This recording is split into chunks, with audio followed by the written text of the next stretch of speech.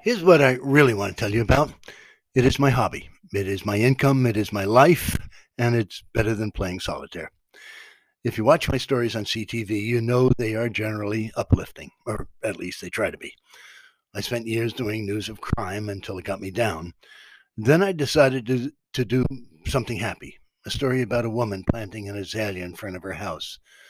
I saw her and just stopped and asked her about it.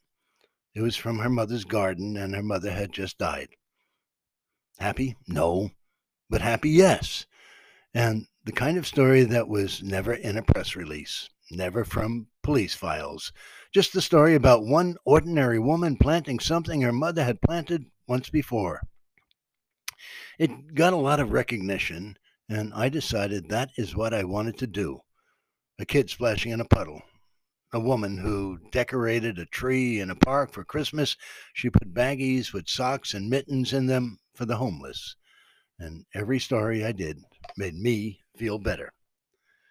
That was long ago, and since then I have done more than 10,000, all about ordinary people, and nearly all of them found without setting up ahead of time anything. I just go out and look for people doing something and talk to them.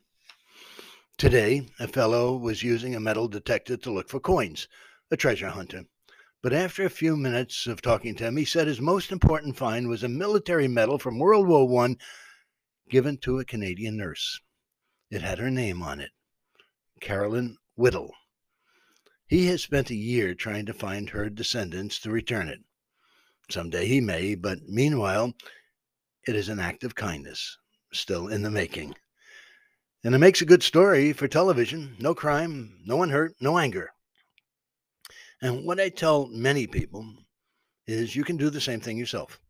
You don't need a TV station. You only need to look for someone doing almost anything and ask them gently about themselves and what they're doing. Excuse yourself. You say, it's none of my business. And sometimes they say, no, it isn't any of your business. And I leave. But sometimes they say, I found this medal of a nurse in World War I.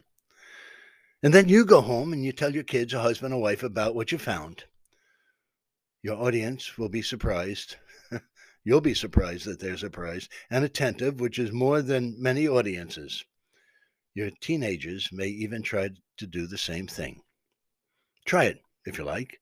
It costs nothing, and it can give you a whole lot of everything. Thanks for listening.